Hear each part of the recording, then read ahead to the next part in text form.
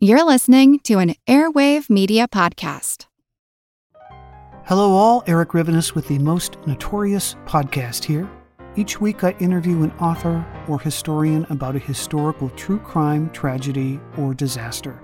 Subject matter ranges from gunslingers to Gilded Age murder to gangsters to fires to pirates to wild prison breaks. My guests bring their incredible knowledge directly to you. Please subscribe to Most Notorious on your favorite podcast app. Cheers, and have a safe tomorrow. Today's show is also brought to you by our Patreon supporters, including our Commodore class. That's Commodores Kane, Kenway, Scurvy Pete, Hefe, Zoomin, Blacktip, Matthew the Navigator, Bull, Vertigon, Conifal Ende, Rumgut, and Bootstraps Bailey.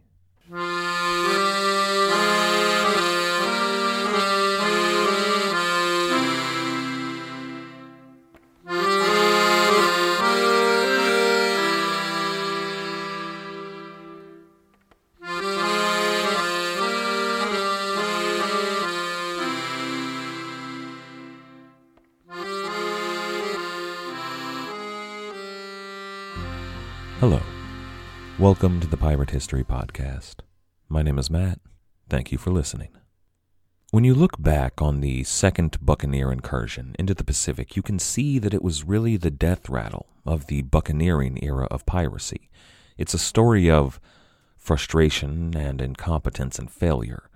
There was a failed attack on Guayaquil, there was a failed attack on Panama, and a failed attempt to capture the treasure fleet. Aside from capturing a few stray merchantmen here and there, the pirates in the Pacific had no real successes. Now, there had been a few smaller prizes taken. Peter Harris the Younger had captured Santa Maria. His crew was well off. They had sacks full of gold dust. Frankly, I'm surprised that they didn't turn around and return home. But they weren't rich men, not yet. They stayed in hope of that one huge windfall of Spanish silver.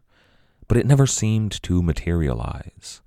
When we look back, that attempt on the treasure fleet outside Panama is usually seen as the last gasp of the buccaneers. The French and Dutch pirates in the West Indies up north, well, they were all settling down. Lorho de Graaf, Michael Andrezun, Jan Willems, they were all buying farms at Cap Francais or leaving the West Indies altogether. The English and French pirates in the Pacific didn't realize that the buccaneer era was coming to a close, not yet at least. They were just living their lives, trying to survive. They were hoping for a prize worth taking home. They didn't know that the sun was setting on the first era of the golden age of piracy. Some of the pirates on this voyage would be directly responsible for that shift into the second era of the golden age of piracy. They weren't the big names, not that we know of at least, but they were paving the way for the big names to come. For example, there was a pirate on board Bachelor's Delight, a regular crew member named George Rayner. He wasn't anybody of note here in the Pacific, but he would go on to captain a ship and sail alongside Thomas Tew and Henry Avery. It's worth noting that, according to some, these pirates weren't even living in the golden age of piracy. That definition, that distinction, is ambiguous. Some historians consider the Age of Sail in its entirety to encompass the golden age of piracy, the age of exploration and colonization. And I'm working with that definition in mind. That's why I chose to begin the Pirate History Podcast with Sir Francis Drake. He was kind of like, well, you know when you hear about really early computer scientists? Drake was kind of like one of those World War II era scientists with a compound out in the desert. They had whole buildings full of tape that were capable of doing basic math and really little more. The bones were there. They were programming computers, and Francis Drake was stealing Spanish silver in America. But the similarities tend to end there. And the buccaneers, similarly, were rarely actually pirates. Morgan was a privateer. Most of them were privateers, and all of them got their start on privateering vessels. The real true pirates were few and far between.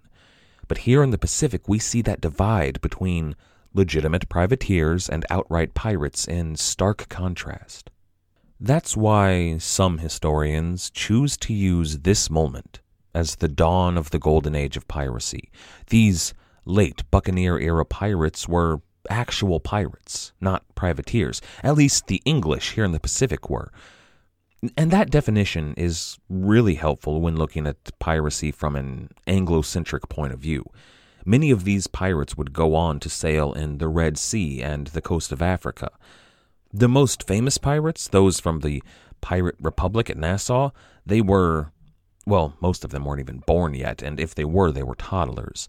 Benjamin Hornigold, Edward Teach, Charles Vane, Woodes Rogers, all of them were 5 years old when these pirates in the Pacific lost their battle outside of Panama.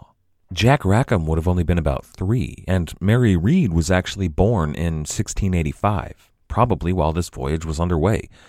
Anne Bonny and Stede Bonnet and Edward England and Ed Lowe, they hadn't even been born yet. And those are all the major players in the last great drama of the golden age of piracy. But their particular brand of free, anarchic, usually British piracy, that brand from which all of the tropes and myths and pop culture images of piracy spring, that started here in the Pacific in 1685. This is episode 66, Swan Song. After their raid on Pueblo Nuevo, and actually the town that was attacked was named Remedios, the island was named Pueblo Nuevo, the English and French factions in the Buccaneer fleet in the Pacific were at odds with one another. They decided to split up and go their separate ways. Now, the first order of business for both companies was to construct canoes. They had discovered that taking a treasure ship was out of the question, and that the local governments weren't going to let any shipping of value set sail unless they were part of a convoy full of well-armed warships. Now, Dampier writes disparagingly about Spanish military power. He scoffs at their rusty guns and their rotten ships and their infantile naval strategy, all while getting beaten at Panama and chased around the Pacific and frustrated in every attempt they had to steal any treasure whatsoever. Remember, outside of Peter Harris, the most valuable cargo any of these pirates had stolen thus far was that haul of flour about a year back, which they were still eating, as it turns out. There were those slaves that had been captured outside Guayaquil, but no mention seems to be made of them after the fact. They were probably being sold quietly to small villages and farms along the coast. Locals in the region would have saved a fortune buying them as human contraband, illegally sold slaves, and Dampier would have kept quiet about that. Any unlicensed slave trading he may have been privy to could have seen him thrown in irons. A little bit of piracy could be brushed aside for gentlemen of quality, but slave trading was messing with the British East India Company, and that would not be tolerated. So they needed canoes to row ashore and to take targets on land. Pueblo Nuevo was filled with trees suitable for canoe construction, so the pirates set about doing so. Now, they were split up, so they actually did it at different ends of the island. Making a canoe is a relatively simple process. You cut down a tree, you cut it just a bit longer than you actually want the canoe to be, and then you use the excess to make oars. Then you shear one side flat, lie it on that flat side so it will sit steady and shape the hull. Then you flip it over and hollow out the inside. The problem here is that these pirates didn't have any fine woodworking tools on hand. They had some tools. They needed tools to maintain a ship, but most of the pirates building canoes were reduced to using axes and hatchets to shape and hollow out their canoes. It was a lot easier to make a mistake with those tools. Some of them even made the mistake of using already fallen trees, which is incredibly stupid. They were invariably already rotting. More than a few pirates over the following months were surprised to find their canoes suddenly and unexpectedly sinking because they'd used a soft, rotting wood. Now, 2 weeks into this canoe-building adventure, the French ship under Groinet sailed into view around the island. Things were tense between the English and the French, and more than a few pirates probably armed themselves, but they were still officially friendly. Groinet was leading in another ship, though, an English vessel under Captain William Knight. Now, he was that captain that had arrived before this Pacific incursion really got underway. He'd been raiding the coast of Mexico up to the northwest. You might remember that bark of Captain Knight's men that arrived at Santa Maria. It had the intent of crossing the isthmus, but, well, here we meet their captain. I get the impression that the two factions here, the English and the French, relations were strained, but they remained polite. The French brought Knight in, and it was like, oh, that's very nice of you. Oh, thank you very much. You're very welcome. No, you're too kind. That sort of thing. Captain Knight had been a bit more successful than the rest of the pirates, except for Harris so far. All on his own, he'd taken a number of villages on the coast of Mexico. Small villages, no rich prizes, but he'd made a living. More recently, he'd captured La Serena. That's the place where Peter Harris the Elder had actually died on the first Pacific adventure. He had learned some very important information from the Spanish there at La Serena, information that Captain Davis and Groynet and all the rest of the pirates needed to know. He'd been searching for the pirates ever since. It turns out that the treasure fleet out of Lima was going to sail around the pirates to reach Panama and intended to arm their best warships and attack the pirates from the west. He had word of a trap that had already been sprung outside Panama. He had learned of it before the battle, but he hadn't been in time to warn the other pirates. They were, at the time, trying to avoid notice. It's possible that the pirates had actually seen the sails of Captain Knight's captured Spanish brig and hidden from him. They thought he was the enemy. The few French pirates on board Captain Knight's ship chose to join up with Groynet, and they returned to the other side of the island. The French company was a pitiful thing. They had the Santa Rosa, the ship that had been gifted to them, that zero-gun merchantman. She was captained by Captain Francois Groynet and carried most of the French crew. That included Raveneau de Lussan, the man who was writing the chronicle of their events, as well as Jean Rose, Pierre Le Picard, and Jean Lescouillet, as well as Mathurin Desmarais. Now, I've actually been mispronouncing his name so far. Usually I've said it something like Desmartes, and I knew that was incorrect, but I couldn't find a reliable source on how to pronounce his name. It ends with an STZ, which confounded me. Thanks to a Reddit user named Murderous Squirrel, I actually found out that that particular naming convention would have died out around 1700, and Mathurin's name would have been pronounced Desmarais. Before the French left, the English told them that they were planning to attack the city of León off the coast of Mexico in modern-day Nicaragua. León was one of two cities founded by the conquistador Francisco Hernández de Córdoba. The other was Grenada on Lake Nicaragua, which Henry Morgan occupied for several months back in 1666. Now, León lays about 20 leagues northwest of Grenada. Its original location was on the shore of Lake Managua, and that was founded back in 1524. However, the nearby volcano, Momotombo, had a series of destructive eruptions in 1610. So the people of León moved their city about 6 leagues inland, away from the volcano and the lake. It's a landlocked city. It has no access to the sea. There is a river nearby, but not close enough to storm the walls by canoe. The pirates would have to march into León. In 1685, Nicaragua was still part of the Viceroyalty of Nueva España. Now, that viceroyalty stretched from San Augustine in Florida to California, all down through modern Mexico and Guatemala, El Salvador, Belize, Honduras, Nicaragua, Costa Rica, and Panama, all the way down to Darien, where the swamps and jungles make holding the land too difficult. That's not to mention, Nueva España also had Cuba and Santo Domingo and Puerto Rico and the Bahamas. It's safe to say that in 1685, the viceroy of Nueva España, Don Tomás Antonio Manuel Lorenzo, was the most powerful man in the Spanish Empire. Now, you might be thinking, what about the king? Remember, though, King Charles II of Spain was the child of generations of Habsburg inbreeding, and he was severely mentally and physically disabled. Will Durant described him as, quote, short, lame, epileptic, senile, and completely bald before 35, always on the verge of death, but repeatedly baffling Christendom by continuing to live." End quote. His mother, Mariana of Austria, served as regent in his name. Now, she may have very well been the most powerful person in the Spanish Empire, excepting arguably the Pope himself, but New Spain made Don Tomas Antonio, let's say, number 3.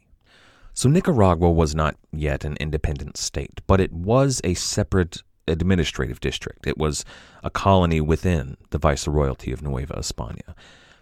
León was the capital of that administrative district, and it showed. It wasn't one of the richest cities in New Spain. It had nothing on Havana or San Juan, but it was a prosperous capital. It could be compared to, say, Cartagena or Port Royal even. Today, the jewel of León's architecture is the Lady of Grace Cathedral. Now, construction on that cathedral wouldn't begin until 60 years after these pirates left the Pacific, but one element of that construction was already in place. That region of Nicaragua is volcanic and suffers frequent earthquakes. Thus, when they were building large structures in León, the people built cellars underneath their building to help absorb the impact of the tectonic activity, as well as to serve as a sort of bunker, should any earthquakes or eruptions occur. Those cellars were well stocked with provisions. Then, as the city grew, industrious architects began to excavate tunnels between some of those cellars. Eventually, when Our Lady of Grace was completed, there was a network of cellars that connected all of León's primary religious institutions. That network was, well, it was considered necessary to defend against English pirates. The bones of that tunnel system, though, were already in place in 1685. For example, one might enter the Church of San Sebastian, the oldest church in León, built from adobe instead of stone. From there you could enter the tunnels and travel to the Church of San Francisco to visit a courtyard surrounded by lemon trees and royal palms around a glorious fountain. From the Church of San Francisco, you might go underground in 1685 to the Church of San Nicolas Tolentino. Now, that's the oldest stone church in León. It was commissioned by Philip III of Spain himself. Or you might choose to go to the Colegio de San Román, a seminary college. Or there was the Chapel of La Asunción, which was also connected to those tunnels. However, that actually didn't have that name in 1685. It was just an episcopal mansion, but it had only been completed 7 years before the pirates arrived. And then there was the newest religious building in León, the Church of San Felipe. It was the largest church in the city at the time, if the least extravagant. It encompassed, and still today encompasses, a full city block. It was the house of worship for any people of color in León. Those tunnels that were built under León were built in case of earthquake, but they also were used frequently to defend against any attack that might come. Usually those attacks came from the local Native American population, but they were expanded and reinforced because of the pirate raids that were about to happen. The English pirates under Captain Davis were preparing for the first of those pirate raids. The French, though, had other priorities. They didn't have any big guns, or really much in the way of supplies, so Captain Groynet and most of the French crews decided to sail east to try their luck on the coast of Peru. All the English pirates, at least most of them, had already tried their luck on the coast of Peru, and it didn't go terribly well. A few French pirates, though, thought it best to join up with the English. William Dampier writes, quote, "The 18th day of July, John Rose, a Frenchman, and 14 more belonging to Captain Gronet, having made a new canoe, came in her to Captain Davis, and desired to serve under him, and Captain Davis accepted of them because they had a canoe of their own." End quote. Now, that's only 15 pirates. That doesn't signal a major schism among the French, but it does strike me as odd. You might remember Jean Rose had more reason than anyone else to dislike the English, especially Edward Davis and William Dampier and about 50 other pirates that had betrayed one of his close friends. Still, he chose to sail with them for their attempt on León. Now, that attempt would have to begin at a town called Rialejo, which was the first significant Pacific port north of Panama. It was fed mostly by the traffic in slaves and goods from Panama and Lima that would be carried inland to León or Grenada. It also served as a port to export all of the goods from León and Grenada. It wasn't a massive port like Cartagena, but it was busy enough. But they didn't have the defenses in place that Cartagena or Maracaibo did, since they had never needed to worry about pirates before. Not until now. But the rest of the Frenchmen at Pueblo Nuevo weren't going to León. They needed a new plan. It's odd how command is structured in these situations. All of them sailed under Captain Francois Groinet of the Santa Rosa. However, there were still separate crews led by former captains who didn't have a ship at the moment. Groinet had his crew of loyal men, as did Mathurin de Marte. There were men who followed Pierre Le Picard or Jean Lescouillet. Their men served under their particular leader, but on board the Santa Rosa, they all followed the command of Captain Groinet, as far as, pirates could be said to follow any captain. Captain Groinet's first move was to send off 120 men in canoes to raid a small cattle plantation. They needed the food, first of all, but more importantly, perhaps, they needed intelligence. They took prisoners at that cattle plantation and interrogated them. What they wanted to know was if the Spanish had any notion of the split between the two factions of buccaneers. Did they know that the French were alone, that the English had left the region and headed off to the northwest? These cattle farmers and slaves had no idea. They had been raided recently, but not by pirates. They'd been raided by the treasure fleet out of Lima, the same fleet that trounced the pirates a few weeks earlier. To the cattle farmers, though, it didn't feel much different than a pirate raid. It still saw hundreds of armed men enter their homes and demand that the farmers pay their taxes. Now, those taxes were usually paid in coin and wine and beef and grain, but if they didn't have enough of those things, those soldiers might take an evening of pleasurable company with their wives and daughters. What difference would it make that these were king's men rather than English pirates? The only real difference is that those Spaniards wouldn't have burned down the church. Now, the pirates also took some cattle here, but they didn't take much else. They didn't have much else to take. However, the people on that cattle ranch did know where the pirates could find a decent haul, and considering their recent treatment, they were willing to share the news. Ravenel de Lussan writes, quote, "On the 15th, we went ashore, and though we had no guide, we got by cock-crowing to a very pretty estancia, as they call it. And an estancia is an estate, but would be more accurately translated as a ranch." Lussan goes on, "where we took 50 prisoners of both sexes.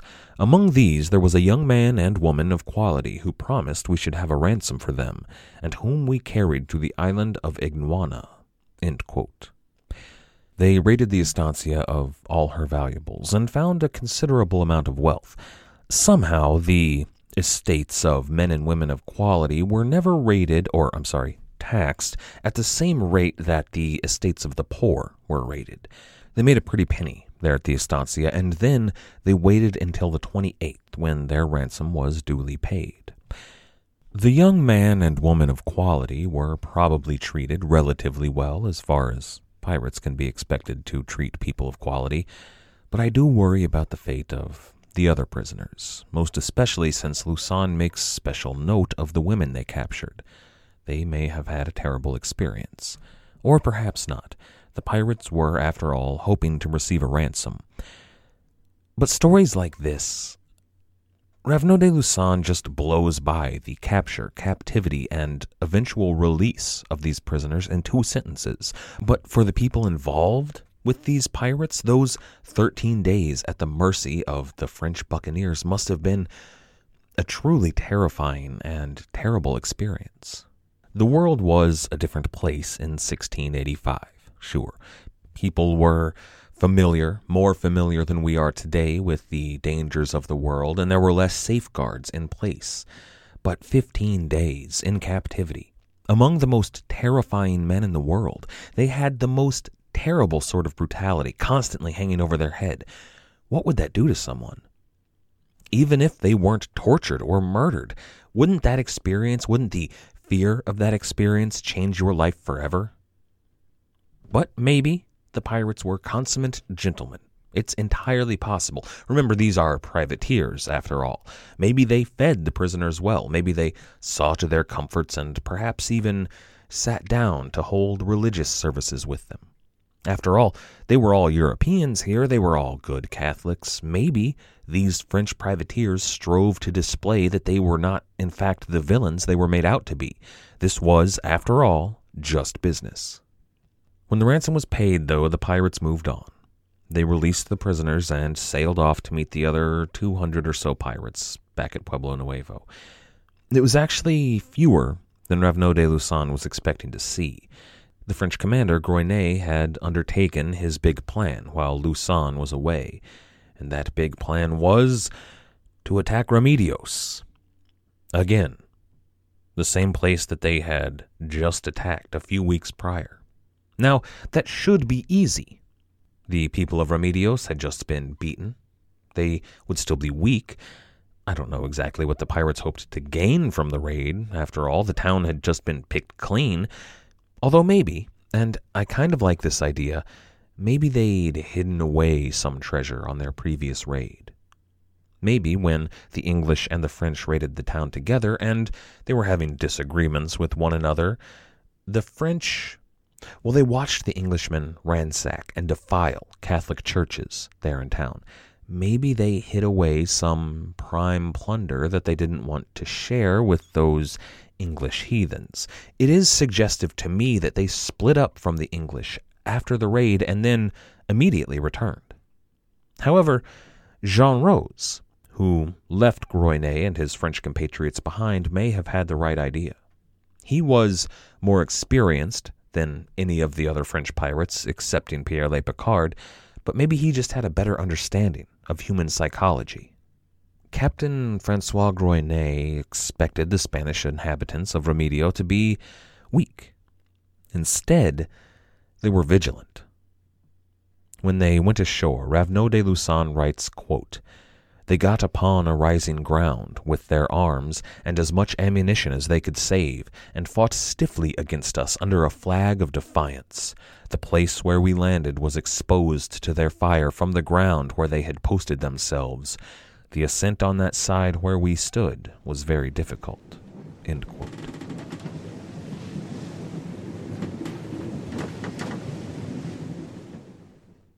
Napoleon Bonaparte rose from obscurity to become the most powerful and significant figure in modern history. Over 200 years after his death, people are still debating his legacy. He was a man of contradictions, a tyrant and a reformer, a liberator and an oppressor, a revolutionary and a reactionary. His biography reads like a novel, and his influence is almost beyond measure.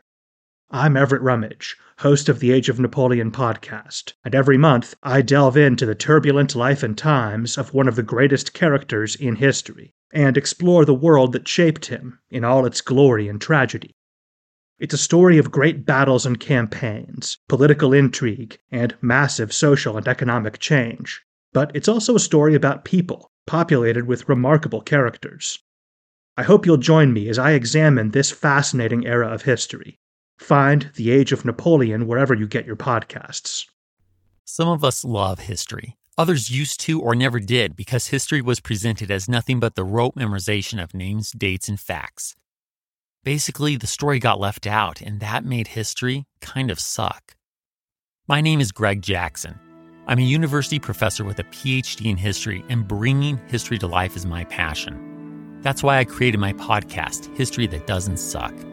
I want to teach you everything you need to know about U.S. history, but I do so through stories.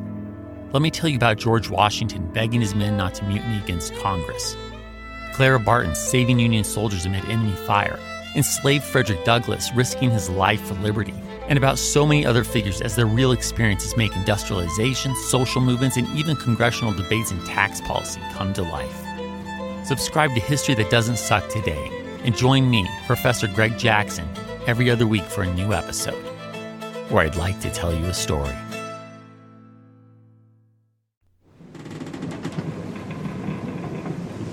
Last time they had surprised the people of Pueblo Nuevo. They had come upon them when they didn't expect anyone to attack. Now, the people were afraid and they were armed, and they defended themselves. The pirates lost about a dozen men in their attempt to take the town. Ultimately, they were rebuffed. There was a far stronger presence not only of people who were expecting attack, but there were actually Spanish soldiers there to harden their backbone, and they had proper lookouts in the region, waiting for the pirates to return. But if I was right, and that's a big if, but if the pirates did stow away some of the best treasure in Remedios, say a bag full of gold coins or pearls or rubies, that's the kind of stuff they don't have in towns like Remedios, but even if they just had a bag full of silver, well, that might have been a decent haul for the pirates. How would it feel? What kind of frustration and consternation would it cause when you are prepared to go collect your prize and then defeated and pushed back from a prize you know is there? They had a bit of a consolation. The pirates captured a bark filled with supplies, mostly food, soap, and brandy, that sort of thing. And then they decided to careen their vessels. When they had a good supply of food and drink, that's a good time to spend a few days on the beach, not risking your life at the point of a Spanish saber. The bark that they had captured did have a few guns on board. Nothing earth-shattering, but big guns. They had powder and ammunition, and that's better than no guns, no powder, and no ammunition. So the pirates collected wood and water, they cleaned their hulls, they repaired some of their sails, and then they decided to find the English and join up with them. Luzon writes, quote, "On the 7 and 20th, the English sent a quartermaster to us to know whether we would join ourselves with them, as they were too weak to go and take the town of Leon, on which they had formed a design. And here we must acknowledge that extreme misery is so terrible a thing that it is almost impossible, when an opportunity presents itself, that it should be let slip, notwithstanding all the repugnancy of our reason to the contrary. We had left the English by reason of their impieties, which we could not endure, and now we were ready to comply with the proposals they had made us of rejoining them again. The provision was on their side, and this was a charming bait for people that were ready to perish with hunger." End quote. So the French were ready to overcome their differences with the English. They were hungry, they were poor, they didn't have any good prizes on the horizon. I think that's a good plan. Work together to attain a goal. Even if that goal is plunder and burning, well, a rising tide lifts all boats, am I right? But there's one major glaring problem with the French plan to rejoin the English and take Leon. That quartermaster that informed the French of their plan to attack the city, that requested the aid of the French, well, he arrived on the 27th of August. Then the French raided a cattle ranch. They sent letters to the governor. They waited for the letters and the ransom to return. Then they spent days careening their ships. It was October by the time they were done, late October, when they finally decided to go join the English. Now, to be fair, their ships were in desperate need of maintenance. They might not have made it to Leon without good careening. The hulls were leaky, they were covered in barnacles, they had rotten sails and rotten ropes, and the masts were weak. It was a season for storms and tornadoes. They might not have had a choice in it.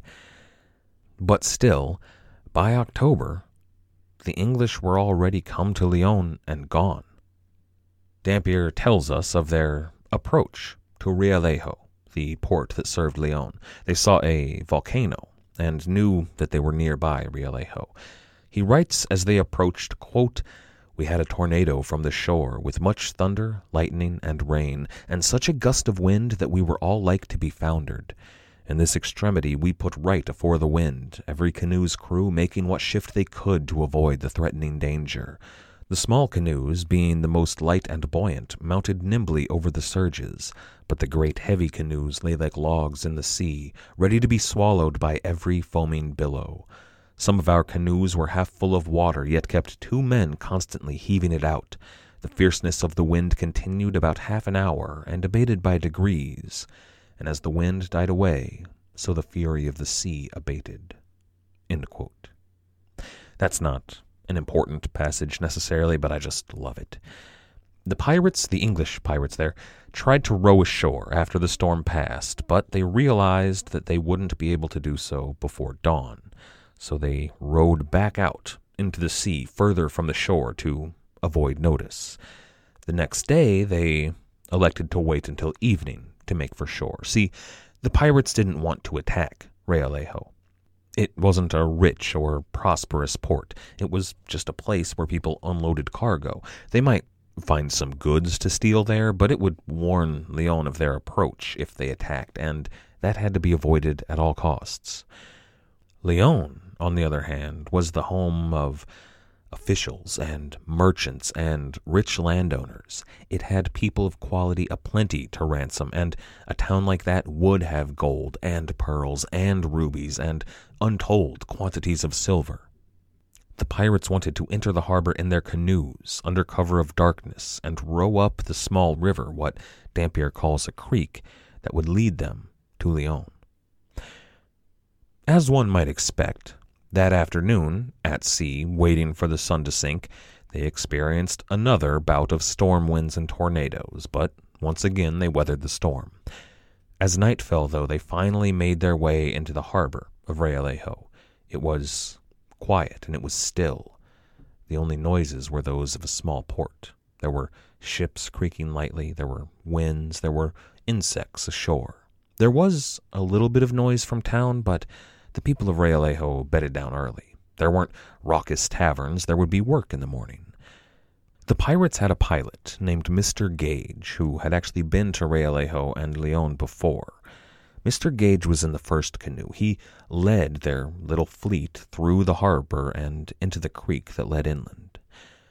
The pirates paddled silently as possible, but Realejo was quiet, and no matter how quietly you try to paddle, it will make noise.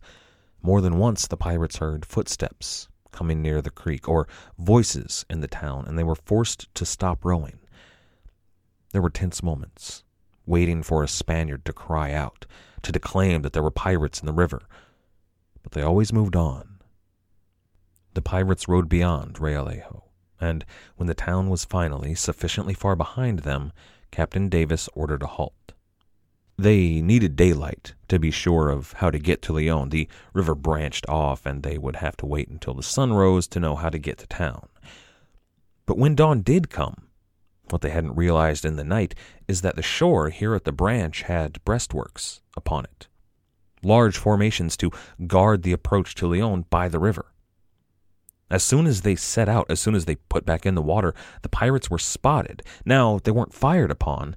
The breastworks didn't have any soldiers at them, but they did have Native American runners, and they set off to give Leon word of the pirates.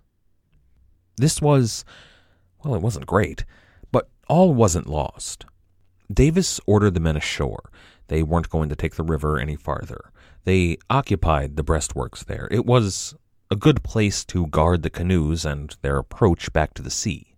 Then he ordered 470 men to march inland toward Leon, while 60 men were set to stay behind and guard the canoes, to guard their escape. They were commanded by Peter Harris the Younger, and William Dampier was actually among those 60, so we don't have a first-hand account of the battle, but he did get accounts immediately after the fact, so it's not far removed. The town of Leon lies on a large savanna. The countryside for miles around is gently rolling plains that are perfect for cattle and, in places, sugar. The only major landmark, aside from the city, is a nearby volcano, which seems to be a mainstay of this region of Nicaragua, but Leon is sufficiently far away. Mr. Gage, the pilot on this little venture, called Leon, quote, the pleasantest place in all America, the paradise of the Indies, end quote. So the pirates marched on the city in open daylight. They split into 4 separate columns under 4 commanders, much as Henry Morgan had done when he marched on Panama. The advance force was 80 men strong, what Dampier calls the briskest men, and they were led by Captain Townsley. Behind him, at the head of the army proper, Charles Swan led 100 men in what might be considered the vanguard, what Exquemelin called the forlorn. Then Edward Davis led the main body of the army, 170 men, and then William Knight led the rearguard, 120 men strong. It was, naturally, Captain Townsley who arrived at Lyon first. Now, that was more of a scouting expedition in strength. He wasn't intended to join battle if he could avoid it. He met 70 horsemen on the road there. He had 80 men afoot. 70 horsemen was a serious problem, but they turned around. They made for the city. Perhaps the Spanish feared to face a pirate horde on an open field, but Townsley was able to enter Lyon at 3 p.m. He marched through the gates with no resistance right onto the main thoroughfare of Lyon. The streets there were lined with tall houses, mostly built of stone, and they all had balconies and gardens. They were the houses of the people of quality, of gentlemen and ladies. Several hundred yards up this boulevard, ahead of the pirates at the end of the road, at the center of town, the pirates could see the cathedral. This was the oldest stone church in town, the Church of San Nicolas Tolentino. It's a beautiful, large structure, strong, well built. And then in the square, just before the church, were 500 Spanish soldiers waiting for the pirates. Now we should, of course, remember that Dampier wasn't there. The man who was writing this account was not at this fight. He got the account from men who were at the fight, who may have had a reason to exaggerate the number of Spanish soldiers and their own prowess in battle, but there would still have been at least a couple of hundred Spanish soldiers waiting in the square.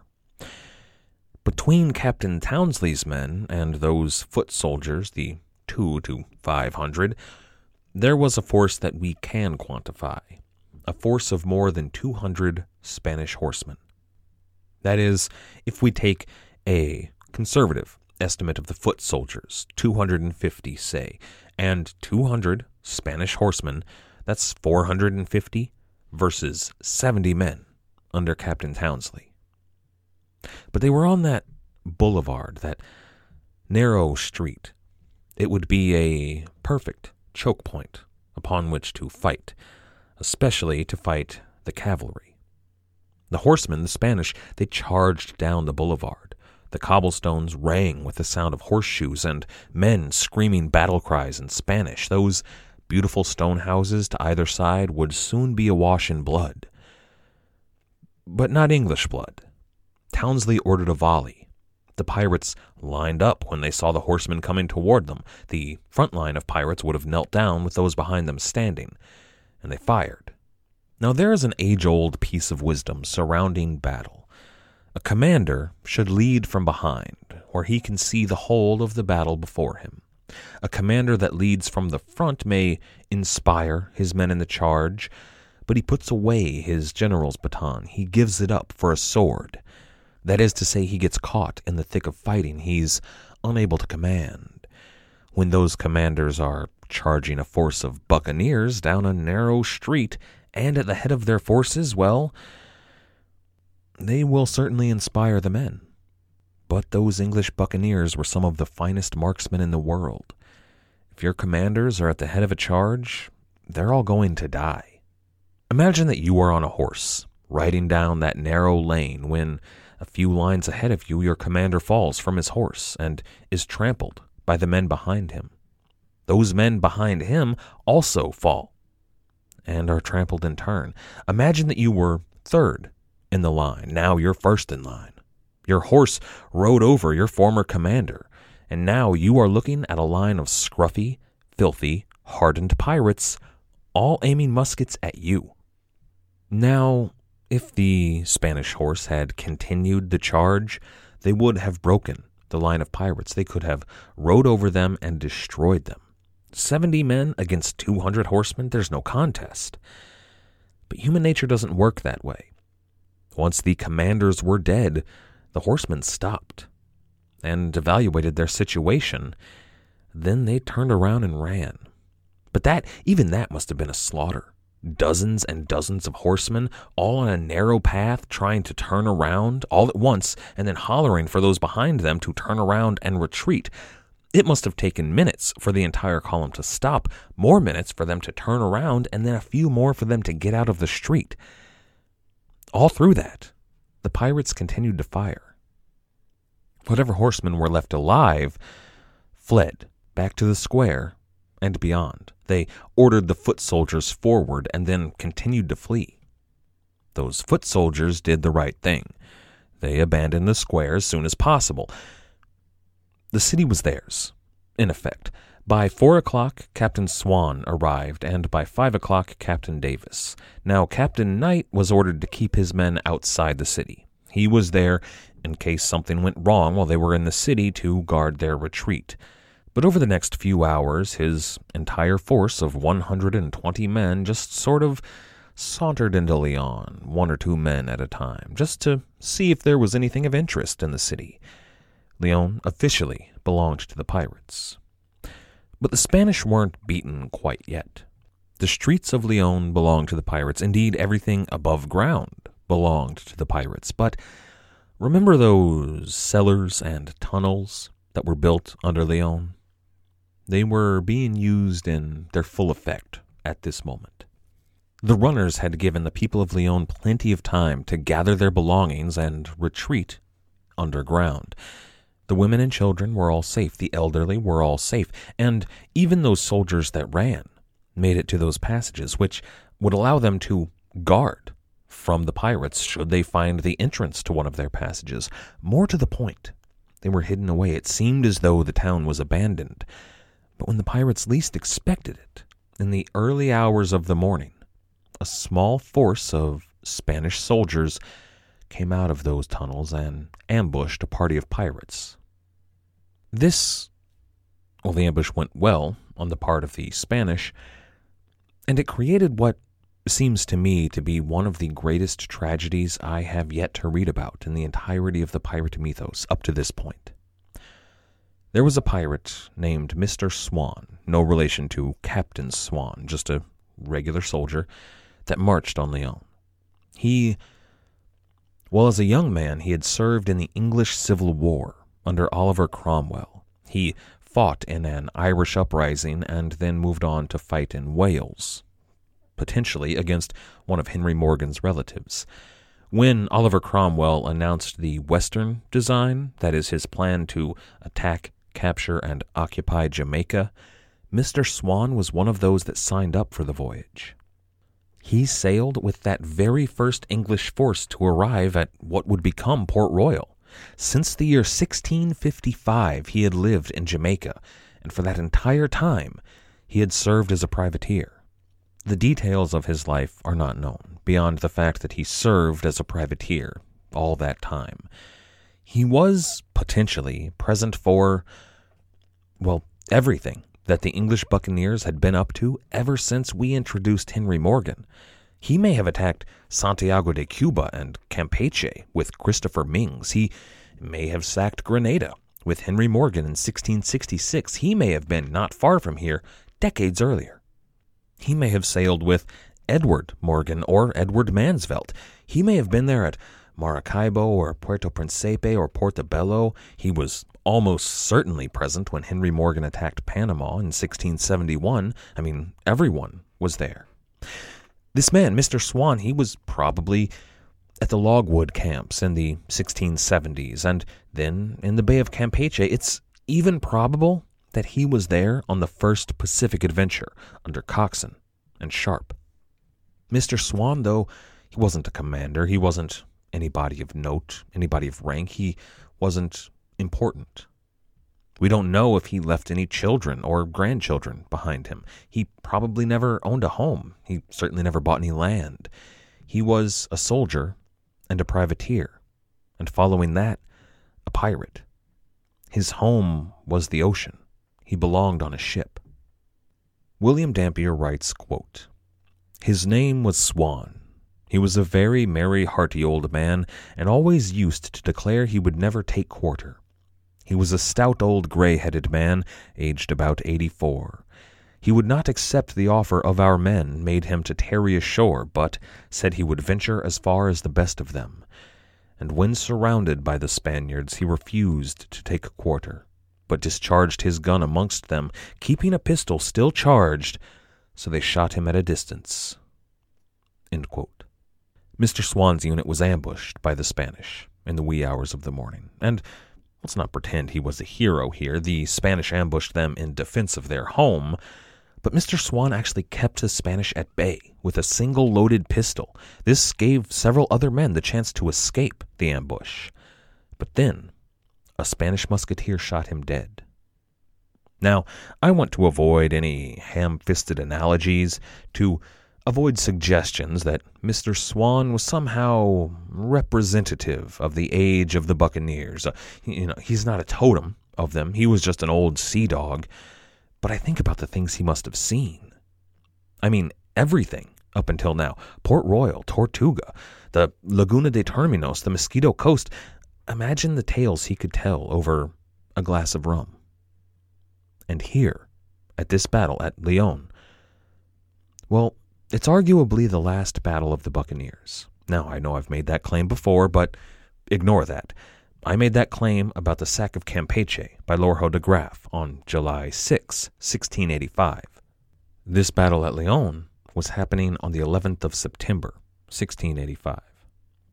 And Mr. Swan, an English buccaneer ever since there were English buccaneers, was killed. And this battle at Leon, where Mr. Swan died, was the last battle of the Buccaneers. Now, it's not the last battle that any individual buccaneers would be involved with, but by that point, those later fights, times had changed.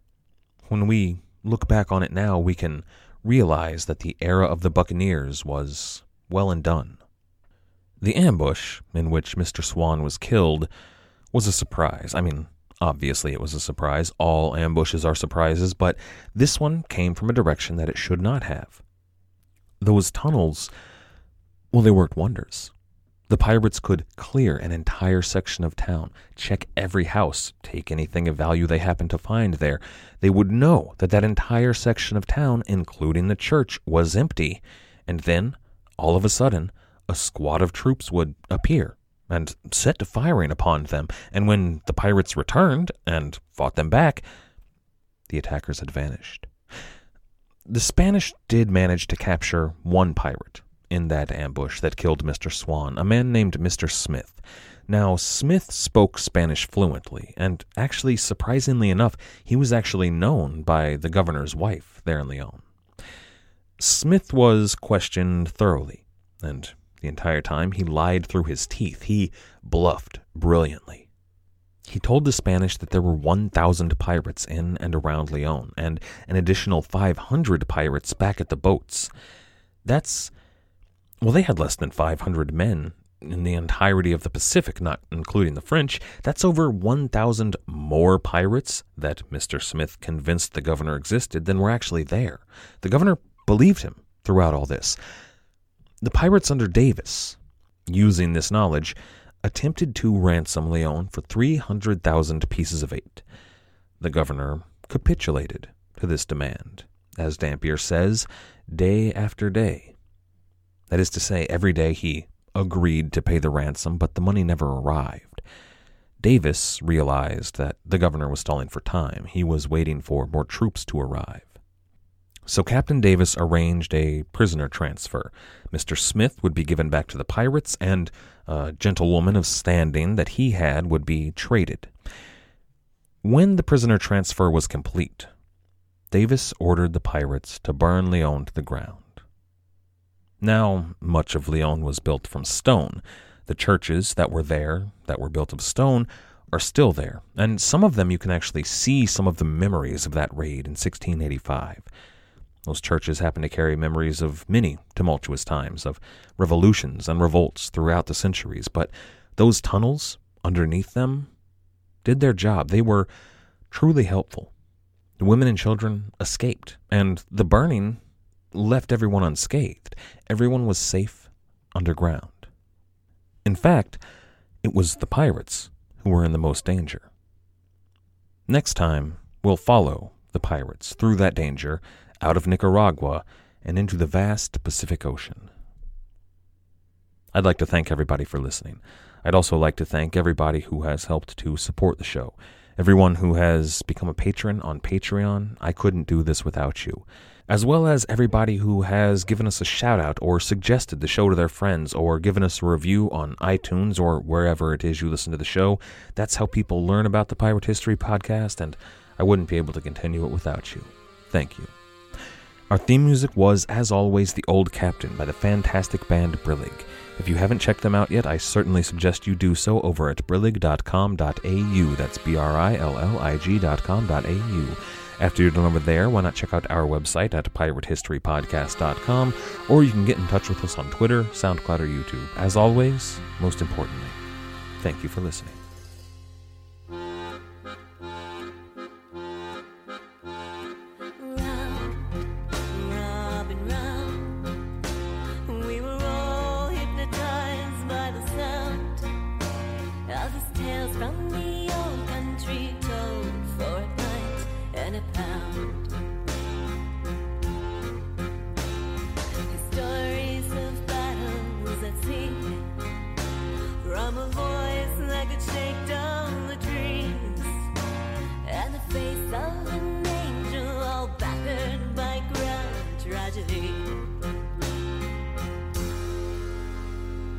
Raise your glass in the air with a tear in your eye. Time has come now to bid him goodbye. For at first light this morn, the old captain has died. Let him live on in legend tonight.